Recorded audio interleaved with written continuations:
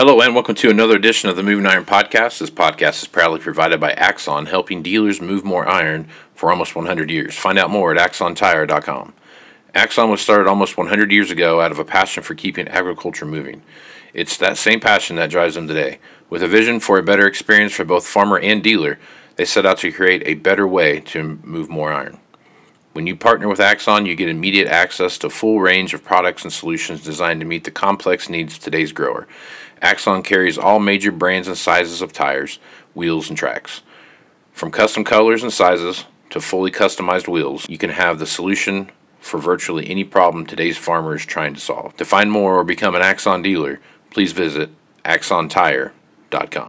This podcast is also brought to you by Valley Transportation. Valley has over 33 years in the trucking business, moving ag and construction equipment across the country. For more information, go to valleytransinc.com or give Parker a call at 800-657-4910. At Valley Transportation, our goal is to help you reach yours. Moving higher in the 21st century. Hard-working people working hard for you and me. Moving higher, time and time again. Through the years you'll find us here. Moving higher. Hello and welcome to Moving Iron Podcast. Marcus with Shawn Hackett. This edition of the Moving Iron Podcast is brought to you by Axon Tire, helping dealers move more iron for the past 100 years. For more information, go to axontire.com. Also, Valley Transportation has been hauling ag and construction equipment for... Wow, messed that one up. Valley Transportation has been hauling ag and construction equipment across the country for the past 33 years. Call Parker at 800-657-4910 for all your trucking needs. At Valley Transportation, our goal is to help you reach yours. And lastly, no matter how you buy your ag equipment, from a dealer, auction, or a private party, AgDirect can help you finance it. You can even apply online at agdirect.com. Learn more about your financing options at agdirect.com. You would think, Shawn, since I have this all printed out and right there in front of my face, that I'd be able to read it, but for whatever reason, it's a crazy thing. But I do know how to read, though. Maybe you just need a new pair of eyeglasses. Maybe that might be it. Maybe. Yeah. Maybe they could print the words right there on my glasses. That way I can read it. Shawn Hackett is with Hackett Financial out of Boca Raton, Florida, and Shawn's nice enough to come on a couple times a week and talk about what's going on. So, Shawn, how you been, man? I'm really good. It's in the 40s here. Oh my God! Florida. Yeah, I'm telling you, So you guys shut down school when it gets to 40, or do people still have to go? Totally shut. Totally. We're not even doing online. We just can't even keep the routers. Yeah, the internet's it's so cold. Yeah, it's just, surprise. Just a disaster. Yeah, I can imagine of epic proportions. You're going to see DeSantis is going to put out a state of emergency down there. We have an iguana alert because they just drop out of the trees because they hibernate when it's so damn cold. So,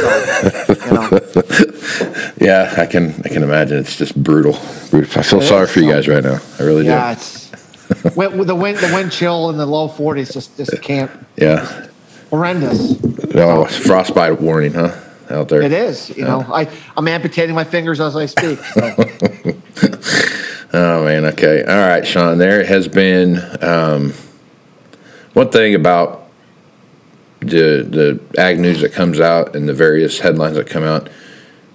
I'm looking at this report today, and there are, 10 or 15 different articles in here, and 7 or 8 of them are all rally around China. So I guess as you take a look what's going on with China right now, they're in one day, out the next. According to them, they've got record crops across the board, best year ever, as usual.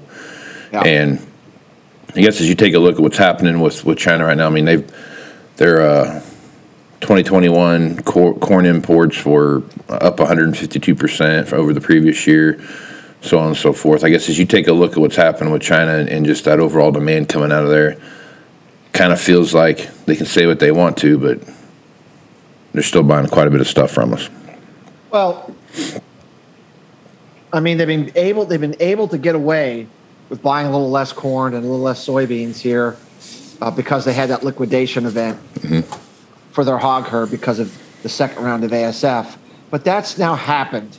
And then now, as you know, our work is telling us pretty clearly that they're going to start a new herd rebuilding cycle that'll really kick in the second quarter.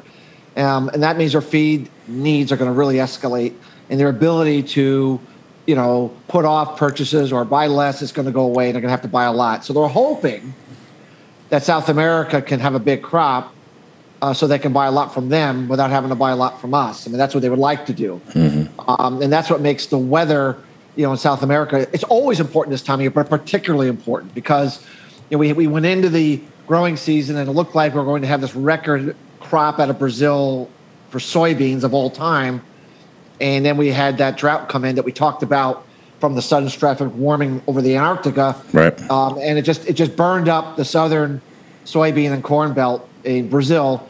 And now you're looking at most of the estimates have gone from 145 million metric tons of soybeans down to about 133 to 135. Still a good crop, but nowhere near a bin buster. And that's a big game changer. And of course, we're just getting ready to plant second crop corn in Brazil. So we have a long way to go before we have any idea what that is. But clearly the hopes of this record crop in Brazil of soybeans is not happening. Yeah. We've had a dry start to Argentina, as we've been discussing. We're getting some rains now. A pretty good rain event this week into next. But we do not believe it's a weather pattern change. It's what's called a transient pattern change. I mean, you get a brief break in the action, and then the hot, dry pattern emerges again as you go into February. And that means that this corrective phase that we're seeing in corn and soybeans, could last a little longer. Maybe it lasts for another week or so. But we think once we get to the other side of this and everyone sees that this La Nina SSW pattern is kicking in again, we're going to have to put that weather premium back on. So we're pretty constructive that Argentina corn and soybean crops are not going to be bin busters either. And that means that the Chinese are going to be forced at some point to buy more from us than they would like. So don't do what they say, do what they do. Right.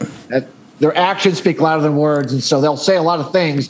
We think at the end of the day, Casey, they're going to be big buyers of our grain here from the second quarter onward, the way we see it. So. Okay. All right. So I'm going to talk a little bit about, I know the USDA report came out last week, and there's a, whatever, 1.5 billion tons of, 1.5 billion bushels of corn laying around someplace that I've talked to a lot of people and asked a lot of questions about in some pretty good growing areas about where they've got. I mean, what's your thoughts on that, man? I mean, where's all this corn at that supposedly we have? Well, as you know, we've been very outspoken with the idea that there is absolutely, positively no way, at least on the planet Earth. I don't know about Mercury. Oh, okay. I didn't realize that. I didn't realize we were counting everybody else too. But on planet Earth, there's no way we have a yield that high for corn. Our temperature model that we utilize year after year after year does not support 177. It supports something closer to 172, 173, give or take. So they've overestimated the corn crop, and that's why you don't see the bushels lying around, because they're simply not there. And what they will do, as they always do, Casey, they never admit failure. They never admit defeat. They never admit mistakes. They simply adjust future quarterly grain stocks reports and just say, we don't know where the corn went, but it must be that demand is stronger than we thought, which so we're going to make an adjustment, and we just lost 400 million bushels of corn. So we think the real number is 1.1 billion. We think we're around 1 billion bushels of corn. 1 billion bushels of corn is essentially bare minimum pipeline level. What does that mean? It means it's in the pipeline. It means you don't see it because it's in the pipeline, meaning you need that corn in there to keep the thing moving. But it's not sitting around idly in some storage bin with no purpose. It's in the system as a minimum baseline stocks. And so that's why we think we don't see the corn, because it isn't there, because they've overestimated the crop like they did last year. And then like the adjustment, mark my words, Casey, whether it's the March or the June quarterly grain stocks, they're going to have an epiphany where they just all of a sudden see there's 300 or 400 million bushels of corn they can't account for. It's just not there.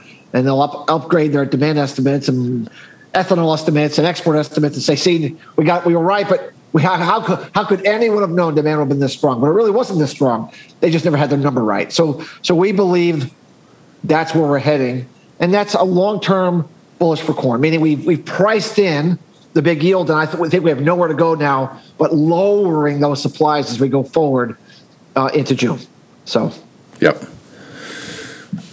Okay. Let's talk about the hog market here real quick. So if you look at what's going on there, I mean, China's showing they have a 29% jump in production.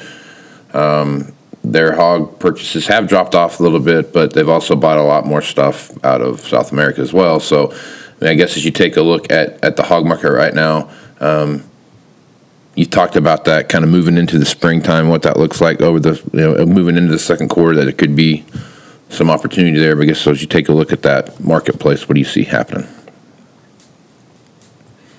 I think because of all the increase in costs and all, we've not had the typical herd rebuilding cycle in the U.S. for hogs with good prices. It just doesn't happen. I mean, the numbers are low and they're staying low. Mm-hmm. So every time we've had a knockdown in the market, the demand comes in and swooshes in and buys. And every time that the market has had a rally, because the Chinese are not buying like they had been, the buying drops away. We've been stuck in this thrashing back and forth market. And I think we're going to stay in that kind of a sideways trading, somewhat upward trading market, as I said, into the second quarter. And then because we don't have the animals and because we're not growing the herd, and it doesn't look like we are going to grow the herd, especially with the lower prices, then we're going to kick in Chinese demand back. And then that's really going to set off another big surge, we think, from the second quarter onward. So, I would just think that any time this market dips, if I'm a cash buyer, I want to be a buyer of it, and I think that's just where we're at. We're building for a big move higher, but it probably still about 2 to 3 months too early to see it just yet. But we're softening our bearish slant that we've had for a while, simply because A, we're getting closer to the second quarter, and B, the hog herd, we thought we'd get some bump up in the hog herd, and we're not seeing it. So, gotcha. Okay. Do you follow the poultry markets much? Sure. Okay, I'm going to talk about that in a second here. All right, so I'm reading a report this morning, and it just kind of jumped out at me. And I don't know that we've ever talked about this, Shawn, since you've been on here, but there is a report of some wild birds in South Carolina, that have reported some Eurasian H5 avian influenza that they found. And so far, nothing's happened with the poultry market there yet, but it's one of these low risk to humans, but highly, highly, highly dangerous to turkeys and chickens and stuff like that are out there. So right now, you're already fighting a marketplace that's got a pretty high price anyhow. You go throw something like this on top of that, throw a little gas on top of that fire with something like this. What are your thoughts on that particular, that particular situation there? I get some kind of avian bird flu every year somewhere. Mm-hmm. We always get, it seems like to be an annual occurrence. We find it always a little bit here, it's a little bit there.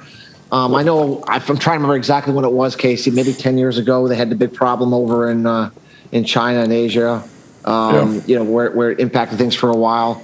But I don't know. I don't think there's enough evidence to say it's something to worry about. We've been down this road before.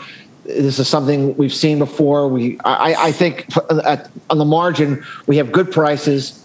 Poultry expansion, we believe it is happening. It's going to continue. If there's a bright spot for increased meat protein production, it's in poultry. I mean, we think they're going to put a lot of protein out, despite the fact that that the beef herd and the hog herd are not going to do it. We believe poultry at this profit level, they're just going to keep producing until the price falls to where they don't make money. I mean, it's just too profitable, and they can grow production very, very quickly, as you know. So, I don't see right now that being an issue. Obviously, something to monitor, but right now I just think it's more of a story bite than it is anything that's going to impact the price of poultry or really alter the meat protein supply demand equation as we go, right now. So right on. Okay. All right, last, I want to talk a little bit about the box beef price. The box beef price took a shellacking there for quite a while, but now it's starting to kind of firm back up. And, beef prices are increasing, increasingly in packer margins. Those things are starting to come back up. We're seeing some firming in what's going on in just the cattle price as a whole. But I guess as you look at that box beef marketplace, what are your thoughts there? Overall, man, we don't see, the demand is going to continue to be pretty strong. The supply, we think, is going to be, come up way short this coming season. The herd liquidation that took place, if we're correct about our wet spring scenario and an alleviation of the western drought, that means we're going to have much better hay production, much better alfalfa production, and that's going to just really take off the table any need for further herd liquidation and get everybody to retain animals and do what they're supposed to do instead of liquidating the herd. And that means beef production in the U.S. should be down considerably next year in 2022, with demand remaining very, very strong. And that's the case just about everywhere we look. We don't see beef production growing anywhere of any concern. In fact, global beef production should be down 5% in 2022 as a whole, which is a huge number. Even if demand was flat, Casey, that's a very bullish supply-demand fundamental situation. So like I said, we just think that when you're looking out ahead, grilling season, Omicron ebbing, potentially being the end of the pandemic and moving to an endemic where we no longer have that kind of risk of restriction fears. I mean, it just says, we could have a really good summer demand here with just no animals to bring through the packing houses and beef production down. So we really think, box beef's going to stay strong, and the packing house throughput problem that we've been dealing with for a year and a half, we don't believe will be a problem. We believe in any circumstance there won't be enough animals to bring through, and they'll just bid up the animals to compete with one another. So it's a good scenario for cattlemen, and so we think for the first time in a while, they could really have the upper hand and could really, actually, knock on wood, make some money here for a while, for the first time in a while. Yeah. So. Good stuff. All right, Shawn. Hey, good stuff as usual. Folks want to reach out to you and get more information about what it is you're doing at Hackett Financial. What's the best way to do that? Our website is Hackett, Hackett, advisors.com. Lots of interviews, white papers, sample reports to go over the various things that we do to see if we could be of service to your listeners. Right on. Make sure you guys go check that out. Shawn's got a lot of great information on there. So, Shawn, appreciate you being on the podcast, man.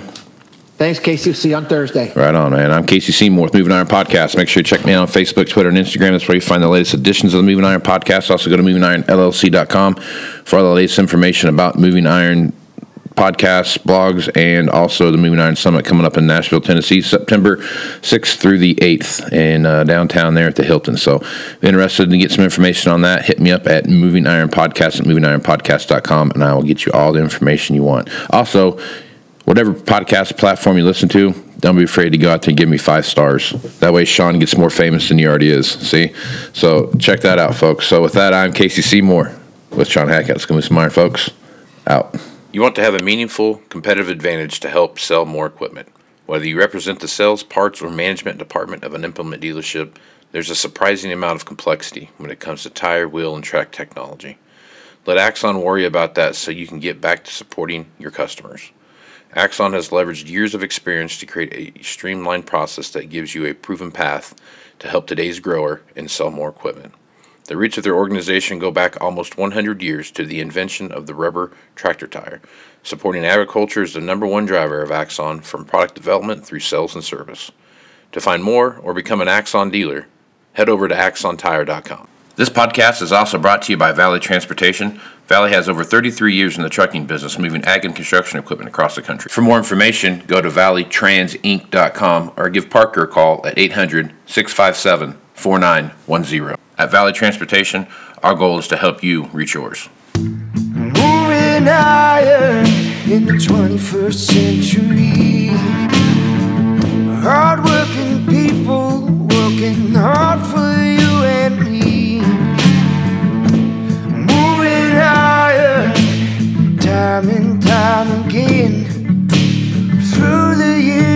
you'll find us here.